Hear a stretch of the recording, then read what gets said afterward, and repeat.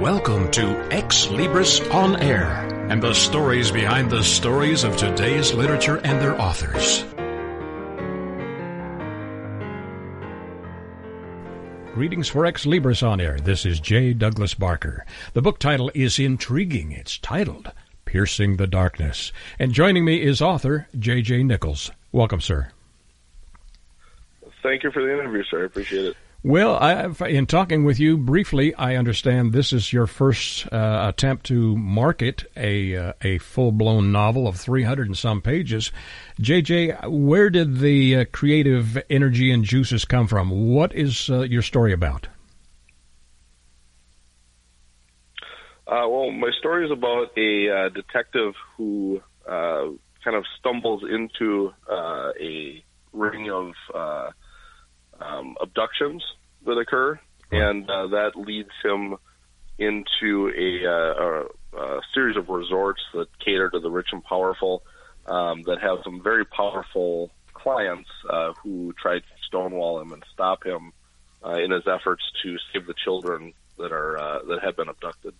In addition to being an author, you do have a background in law enforcement, if I understand the story correctly.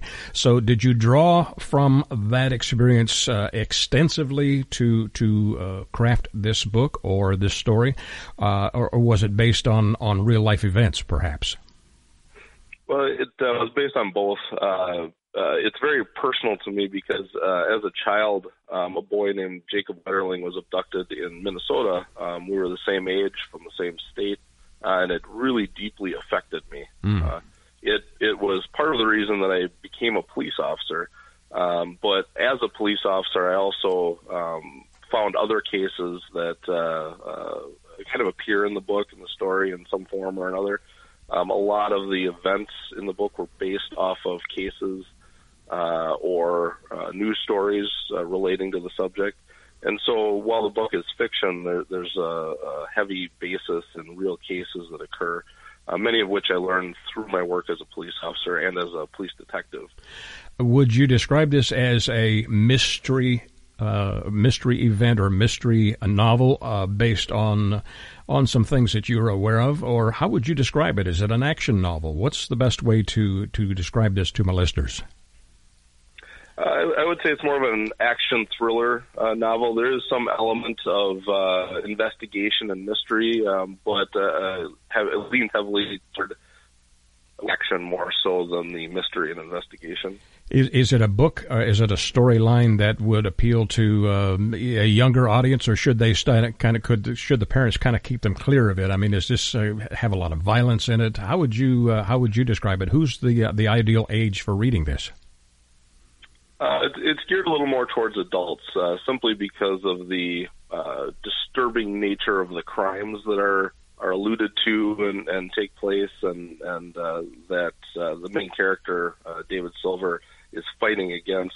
Part of the reason for the book is also to bring attention to the global problem of sex trafficking and human trafficking, and so that lends itself more to an adult audience. Although it is not extremely graphic for those that can't stomach that sort of thing, but at the same time, I would say it's a book geared toward adults. Sure, and it is done. The cover is done in dark colors, black, really black and gray.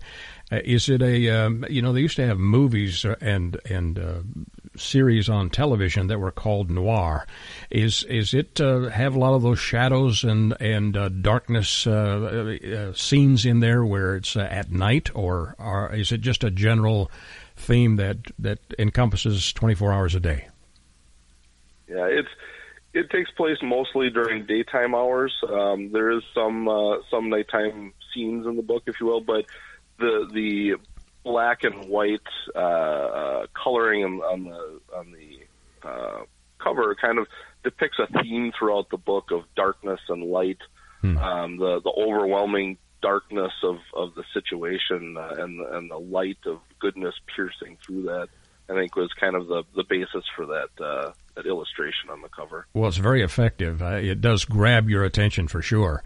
Now, in crafting the characters in your novel, did you do an outline? Did you just begin writing creatively and let the story take you where it might, and then go back and do editing? How was that done?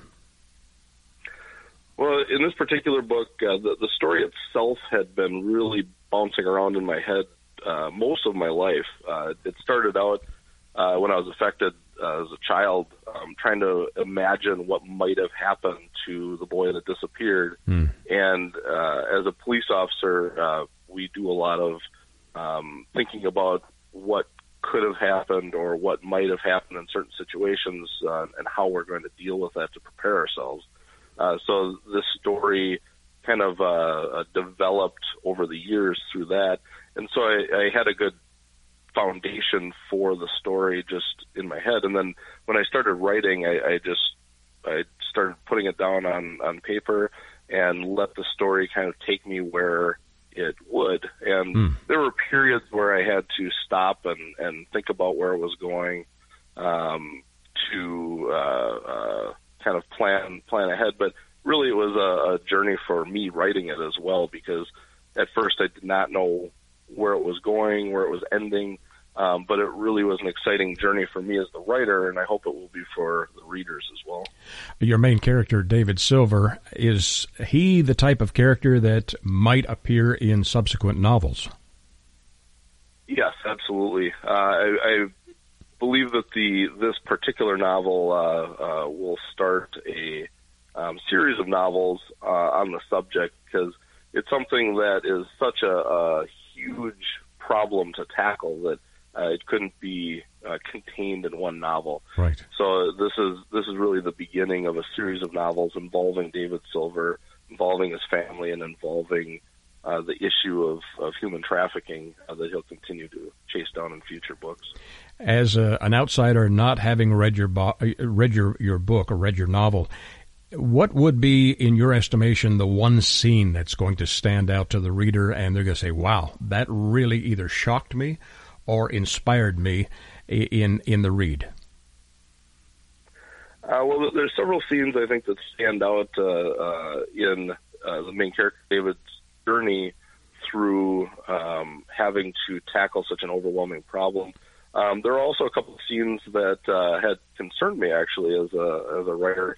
There are some low points in the book because the evil in the book is so insidious that it really captured the reader's emotions, and it captured mine as the writer. Even though I was writing the story, I still got very emotionally involved in it, and it was something that there's a scene in which the co-main character, if you will, Joey Alexander, who was a boy that disappeared during David's youth, it follows his journey as well through the evil world of human trafficking, and there's some scenes where he really is grappling with his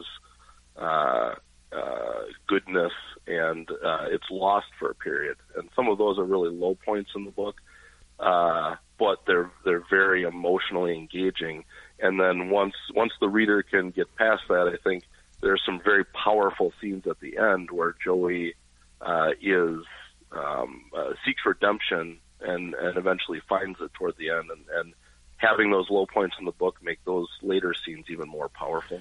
So you would say to the reader, this will have some disturbing moments in your read, but at the end you're going to come out with, if not a smile on your face, at least a positive attitude toward the characters and the storyline. Absolutely. It's a very powerful storyline, and I think has a very positive ending, which will then continue in subsequent books. Fabulous. Is there an underlying theme or a something that you wanted to convey, either consciously or unconsciously it came out? Yes, I believe that in really having an underlying theme of good versus evil, but not just good versus evil, it's extreme evil versus characters that are really trying to remain very pure and altruistic. There's an overlap in that, especially with Joey's character, where he wrestles between the two in a world of depravity, and I think that that theme carried throughout the book and was a very powerful influence in the book, and it really inspires, I think, people to look at the reality of their values, and it really puts them to the test. But I think it also comes out in a theme of love throughout the book, despite the depravity. Your early life was Minnesota. Does this novel take place in Minnesota, or did you choose another location? I did choose Minnesota to begin with, but it quickly goes to really a Caribbean location, Southern Caribbean, where David finds this resort that's catering to the depravity of some element of the rich and powerful that seeks out this the sex trafficking. And so he really takes this journey from the very Southern Caribbean all the way up back into the United States, fighting several forces, but it kind of goes through a Caribbean and Latin American setting through most of the book. Excellent. 300 and some pages. How long did it take to get it where you felt comfortable submitting it and getting it published? Well, I think that the writing of it, being that it was my first novel, I didn't have much experience putting together such a long, involved story. It really took me probably 5 or 6 years to actually write it, with periods of frenzied activity and then months where I had to figure out where it was going or what to do with it. But at the point where it was finished, it took probably a year of editing to really get it honed and polished. Again, because it was my first novel, there are some things, many things that I learned along the way, and the great people at the publishing company were really helpful in guiding me through that editing process to really put together an excellent final product. Well, my presumption is that since you've been through the process, the next novel, if it hasn't already been completed, is soon to be released because of your track record with this one. It probably will be done in a much shorter turnaround. Would that be an accurate description? I would imagine so. It's I'm already putting the things I learned through the first one into writing the second one, and I'm well into that writing process. So I'm sure the writing and publishing of the second one will go much faster. Well, congratulations. The title of this book, again, is Piercing the Darkness. My author, J.J. Nichols, Nichols. J.J., my listeners need to get a copy of this and support your career. How do they do so? They can get a copy of it by going to www.piercingthedarknessbook.com. They can also find it on Amazon as well. Very good. And their local bookseller can order it in if they request it under the author's name or the title of the book, Piercing the Darkness, author J.J. Nichols. J.J., thank you for sharing your story with me and your exciting journey. Best of luck to you in the future. I'm expecting to hear from you again on another novel, and who knows, maybe a movie director might see this and find it entertaining or provocative enough to produce it. What do you think? I certainly hope so. Thank you, sir. I appreciate the interview. My pleasure. For Xlibris On Air, this is J. Douglas Barker. Xlibris returns after these short messages. Congratulations on getting your book published. The effort you put into your work is truly commendable. But what's next? What will happen to all the knowledge you have worked so hard to acquire to produce your book? Here at TogiNet Radio, we can provide you a platform to keep your knowledge working for you through the power of podcast. The subjects our podcasts cover are as varied as the grains of sand on a beach. From life coaching to military resources to business success, even to the paranormal. We have a place for everyone. To get started on your next step, call Scott at 903-787-5880 or email him at scott@toginetradio.com. That's SCOTT at TOGINETRADIO.com.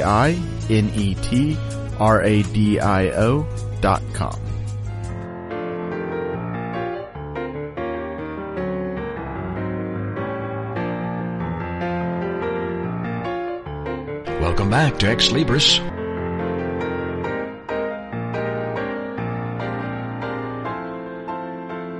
Greetings for Xlibris on air. This is J. Douglas Barker. The book is titled Story-Formed Pathways to Peace. And joining me from California is the author, Dr. Dalton Reimer. Welcome to the program, sir. Thank you. My pleasure to visit with you. You have a background, I guess the best way to describe it would be in education. If so, tell me a little of your background and how this book got to be written. Well, I have a background as a professor in higher education. So I have a long career beginning in 1960 in higher education. And that has included teaching in multiple areas, more recently working in the field of peacemaking and conflict studies. Interesting. When you say peacemaking and conflict studies, is this an academic approach? Is that the primary focus of what you have been doing? Well, it includes both theory and in terms of a more, I suppose, academic sense, but also in the practice of peacemaking, mediation, and these kinds of things that I have been involved in. You have titled this book Pathways to Peace, and you have approached the writing style as story-formed. Explain to my listeners what that means. Sure. Maybe just a little bit of background first in terms of how I came about this, because the book is not something I initially set out to write. But just a little background, in the late 1980s, I was invited to do a series with a Bible study group, which I focused on the stories of biblical brothers. And from there it grew into a series of story-formed lectures presented in classes and seminars in my university, and finally in multiple settings on 5 different continents. So the book is the culmination of nearly 30 years working with this material. Now, why story? Well, stories in traditional cultures have been a way of passing on the culture, teaching morality, and so forth. So characters in stories, for example, model both antisocial and prosocial behaviors. And as has been said, most human behaviors are learned actually through the observation of others, whether in real life or in stories. So we see ourselves reflected in stories. They function as mirrors, and they stretch our imagination in terms of possibilities. So I have this 3M theory of stories. Through stories we remember, so there is memory, and then, as I said, stories, characters in stories model behaviors, both prosocial and antisocial, and they function also then as mirrors reflecting back as we compare our own behaviors with the stories. So I have this 3M theory of memory, models, and mirrors in terms of how stories function as we read them. You've mentioned that this started as a Bible study, if I'm understanding it correctly. You have actually a 2-part system in your book, or 2 parts in your book. One dealing with the, I would say, Old Testament characters, Cain and Abel, Abraham, Sarah, Esau, Jacob, and so on. And then the New Testament, you lead that off by talking about Jesus' transformative pathways, a view from the Galilean hillside. How does this fit together? Is this a book that is really focused or aimed at people of faith, or is this one that is just using that as the platform to introduce the idea of peacemaking and those types of subjects in your book? Actually, both. Genesis, for example, is foundational kind of work in all three of what are called the Abrahamic religions. Yes. Judaism, Christianity, and Islam. And Jesus also is a character embraced by all three, but for different reasons. For example, Christianity views Jesus, of course, as Savior and Lord. In the Jewish tradition, he's a rabbi or teacher. In the Muslim tradition, he's a prophet. So part of my reason for selecting these is that in terms of the Abrahamic religions, they speak to all three. But beyond that, in terms of your second point, yes, these stories reflect universal patterns of behavior. So artists have picked them up, musicians have picked them up, whether religious or not. People like Gandhi in India were influenced significantly by the Sermon on the Mount, though he did not embrace Christianity. Right. And so there are various persons of different backgrounds, scholars, artists, musicians, thinkers of different type who have worked with these stories and have found them informative and so forth, because they do speak to universal patterns of behavior and the like. So the book actually has relevance for a very large audience. And I'm guessing also from what you have just talked about, this would possibly be one that people in management and business might find informative. No, exactly.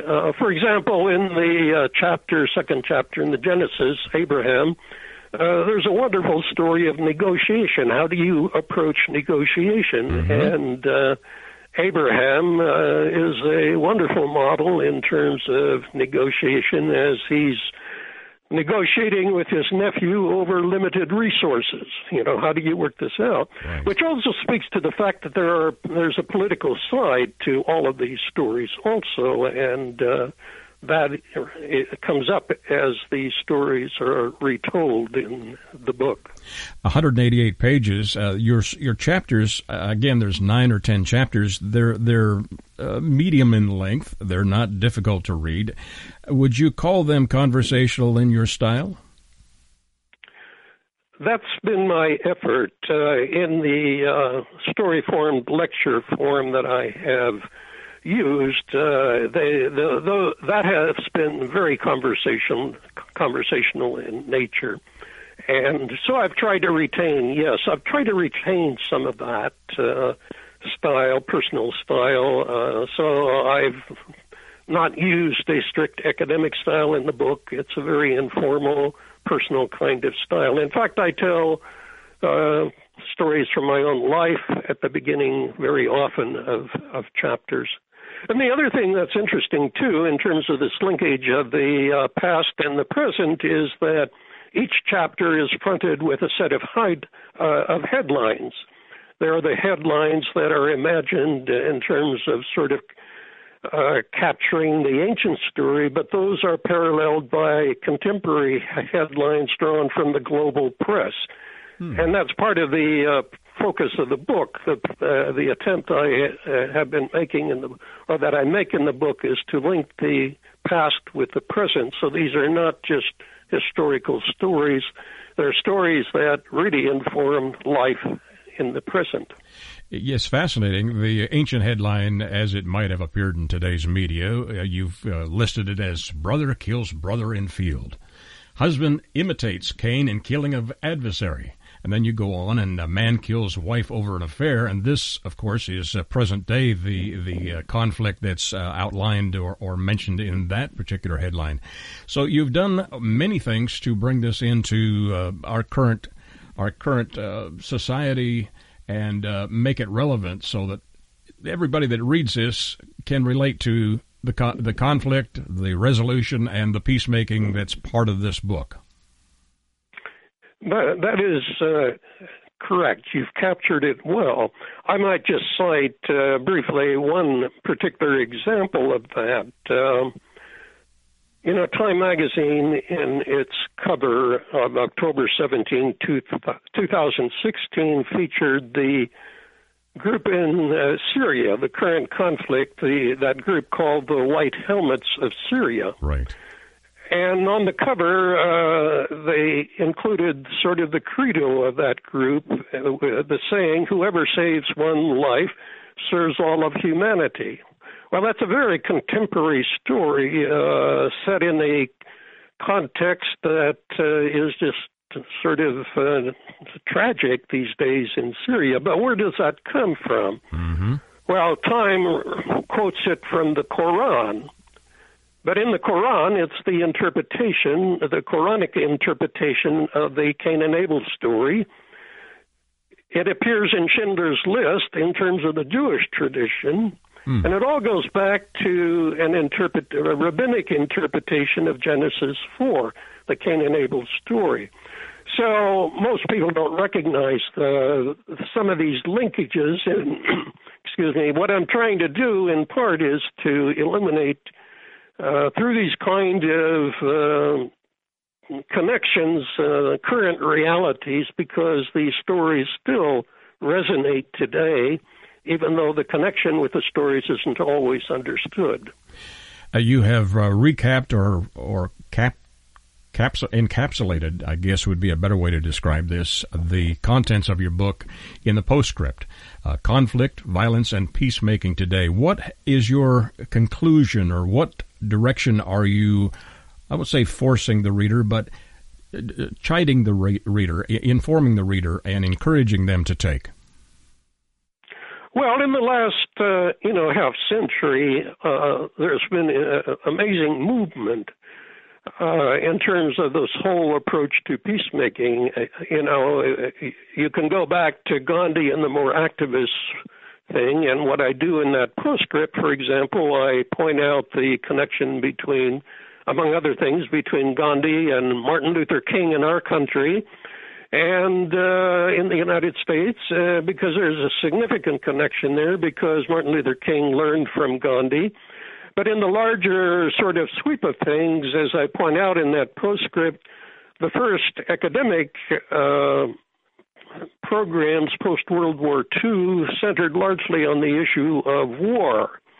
But what has happened since then is we've had a much larger expansion of the whole conflict studies and peacemaking field into areas such as what is called restorative justice and trauma healing and mediation centers in terms of community mediation centers and broadening of the academic study beyond just war to the larger everyday kinds of things. Because what happened in one sense is that, as I point out, during the Vietnam War era, conflict became a Main Street kind of issue. Absolutely. And I point out some of the changes that have occurred over the last half century in terms of broadening this whole peacemaking agenda. And so my book, in a sense, is a part of that larger movement. Do you feel like the book itself, the contents, is unique to our generation? Are there other books out there that deal with this subject the way you have? There are some books that have dealt with on the more scholarly side with things like the Genesis stories. Right. But the scholarly books generally sort of focus on trying to interpret the stories without necessarily relating them to the contemporary context. Beautiful.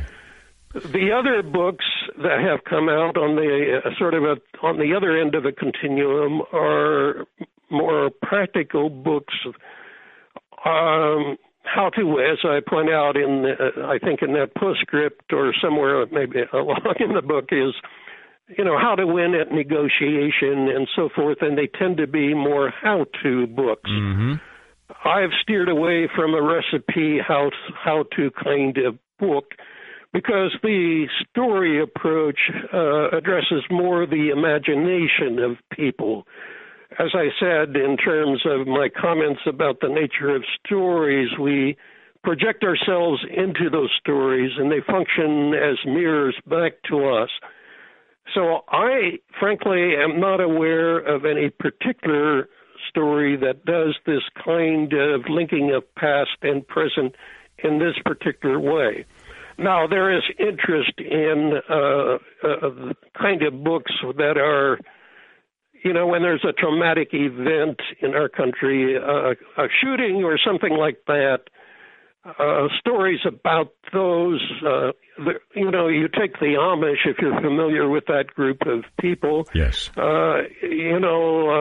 Stories about people being able to forgive when they have experienced trauma and all of those kind. There is a genre of those kind of stories. But I know of no other book that has done what I am doing in this particular work. Describe for me the ideal reader. Who do you think this will appeal to? Well, for one, the stories based in the sacred text convey particular authority to those who believe in those texts. Yes. So certainly that's one audience. What I have found working internationally is that with people in a churchly, religious kind of context, these stories immediately resonate because they're often somewhat familiar with the stories, but they've never particularly thought of the particular perspectives that I bring to the story. In other words, looking at these stories through the lens of conflict and peacemaking. Wonderful. So there's one kind of audience. But as I said, there's also this kind of, or the book reflects also, or these stories reflect these universal themes. And so there's a broad audience, basically an adult audience, I would say from high school on up. And I would add to that, there are some things about in the stories that speak to political kind of issues. So I would encourage politicians to read the book. I think they would need to. Yeah, I would certainly advise that myself. The title of your book, again, is Story-Formed, Pathways to Peace. My author, Dr. Dalton Reimer, R-E-I-M-E-R. Dr. Reimer, where do my listeners get a copy of this book? Well, it's listed on sites like Amazon and so forth, but Xlibris Press also, is the publisher, and so books can be ordered directly from Xlibris. But they're also available on sites like Amazon, so books can be ordered there also. They can request it from their local bookseller under the name of the book, which is primarily Pathways to Peace, but it's story-formed Pathways to Peace, and by the author Dalton Reimer, R-E-I-M-E-R. And my assumption is that there may be a website being developed for you as well, so they can do a search under your name, Dalton Reimer, and locate this book. And will there be something else coming out in the future? The website is up. It's not entirely complete at this point, but the website will, hopefully stay current in terms of providing information as it is available. So, yes, right. Beautiful. Well, just do the research or do the search under the author's name, and you'll locate this book and anything that may come in the future. Dr. Reimer, thank you for sharing your insight and sharing the background story to this book, which is about 188 pages, and look forward to perhaps visiting with you in the future once this gets launched in many hands, and if there is a follow-up book. Thank you again for joining me today. Thank you for the conversation. My pleasure. My pleasure. For Xlibris On Air, this is J. Douglas Barker. Xlibris returns after these short messages. Only once every few years does a show come along that makes you think, makes you care, makes you believe the impossible. A show featuring only the best in writing, acting, and directing. Until that show comes along, we suggest Paranoia Texas. Thrill to the adventures of 6 superpowered nerds on a never-ending quest to take over the world and to complete their collection of She-Hulk comics. Paranoia Texas, Monday nights at 8 p.m. Central on AstronetRadio.com.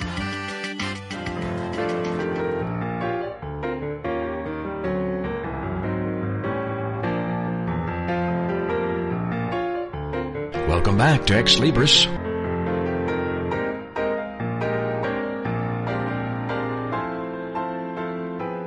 Greetings for Xlibris on Air. This is J. Douglas Barker.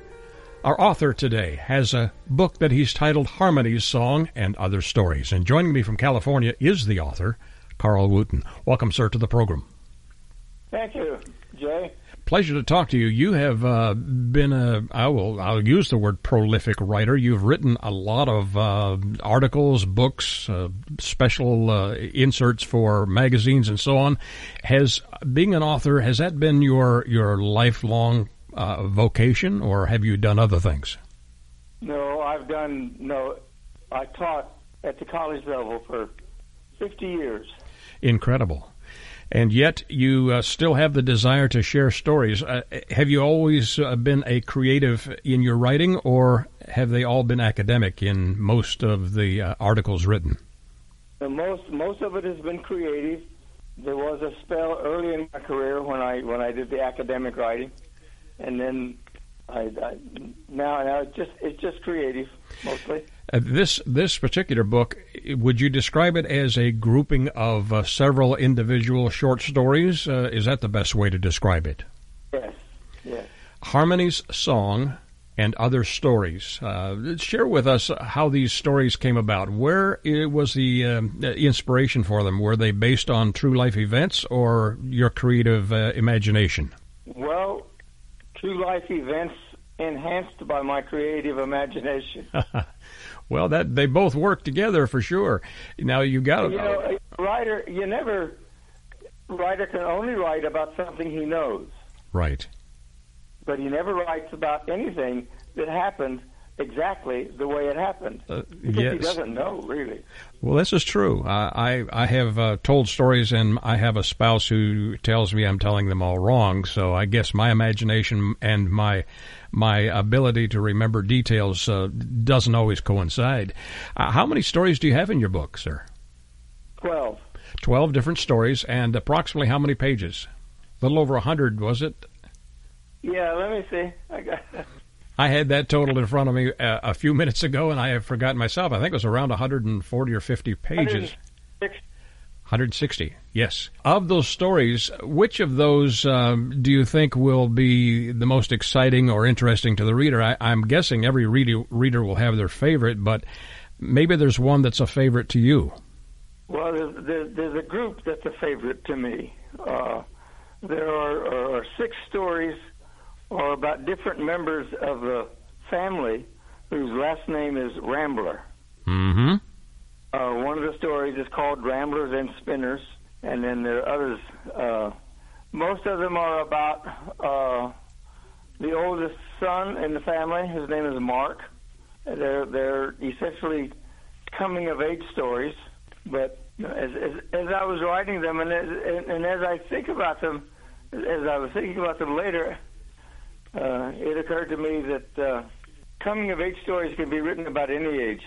That's true. Coming of age never stops.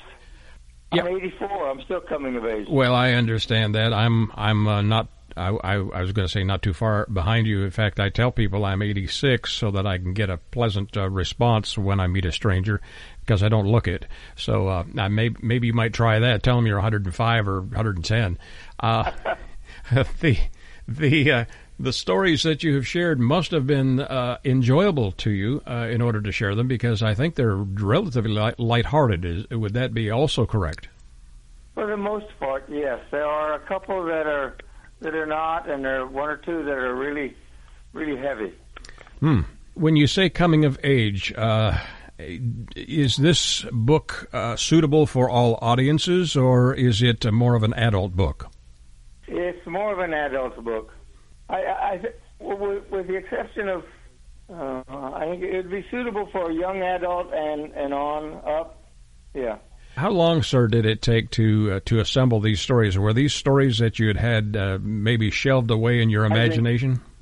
The one story that summer day I published in the Literary Review in 1965. Wow! You know, I've been working on these stories most of my life. And you kept them in your top drawer somewhere, I'm guessing, until it was time to publish. How did you keep track of them? Well, three or four of them were published in the 80s, and the others in the 60s, 70s, and more recently. So phenomenal. All of these have been published as individual works previously, or were there also some new ones that you included? All of these have been published previously. Incredible. In the stories themselves, did you find anything that was a challenge to share, maybe from a personal standpoint or from a content standpoint? Yes, absolutely. Do you want to share? There's one story that called A Boy in the Woods, in which it involves the abuse of a 10 or 11-year-old boy. Wow. That would be tough to write about and share. In fact, yes. And the point of the story is not the emphasis of the story.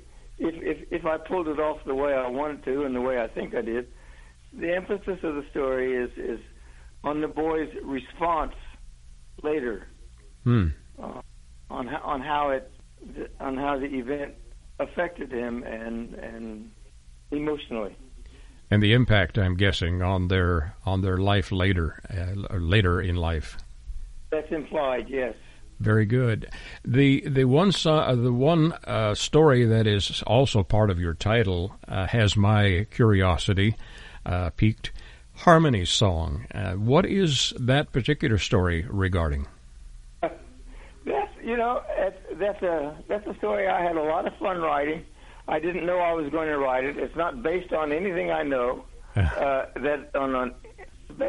Was based on observing some people at a certain time, and it's a story about a young woman who is betrayed by the man she thinks she's in love with, and ends up being a crime story. It was first published in Alfred Hitchcock Mystery Magazine. Wow! And it was just kind of fun. I think it's funny, but she gets away with it. She doesn't kill him, but she sees it happen and she walks away and doesn't do anything about it. She's a little too delighted about it happening. Yeah, sounds like she may have had a reason for it, huh? Supposed to be semi-comic. Yes. There are, again, 11, you say 11 stories, I think it is. 1, 2, 3. Yes, I think 12. There's 12 stories in your book. Did you set out to do 12, or is that just how many were available and you decided that's sufficient for now? More the latter. I searched through 20 or 22 or 3 of the stories I've previously published and picked out these 12. And I wanted to keep it. I wanted to be large enough for it to be a real collection, but I wanted to keep it small enough that it's easily readable too. Yes, and your style is conversational, if I can compliment you on that.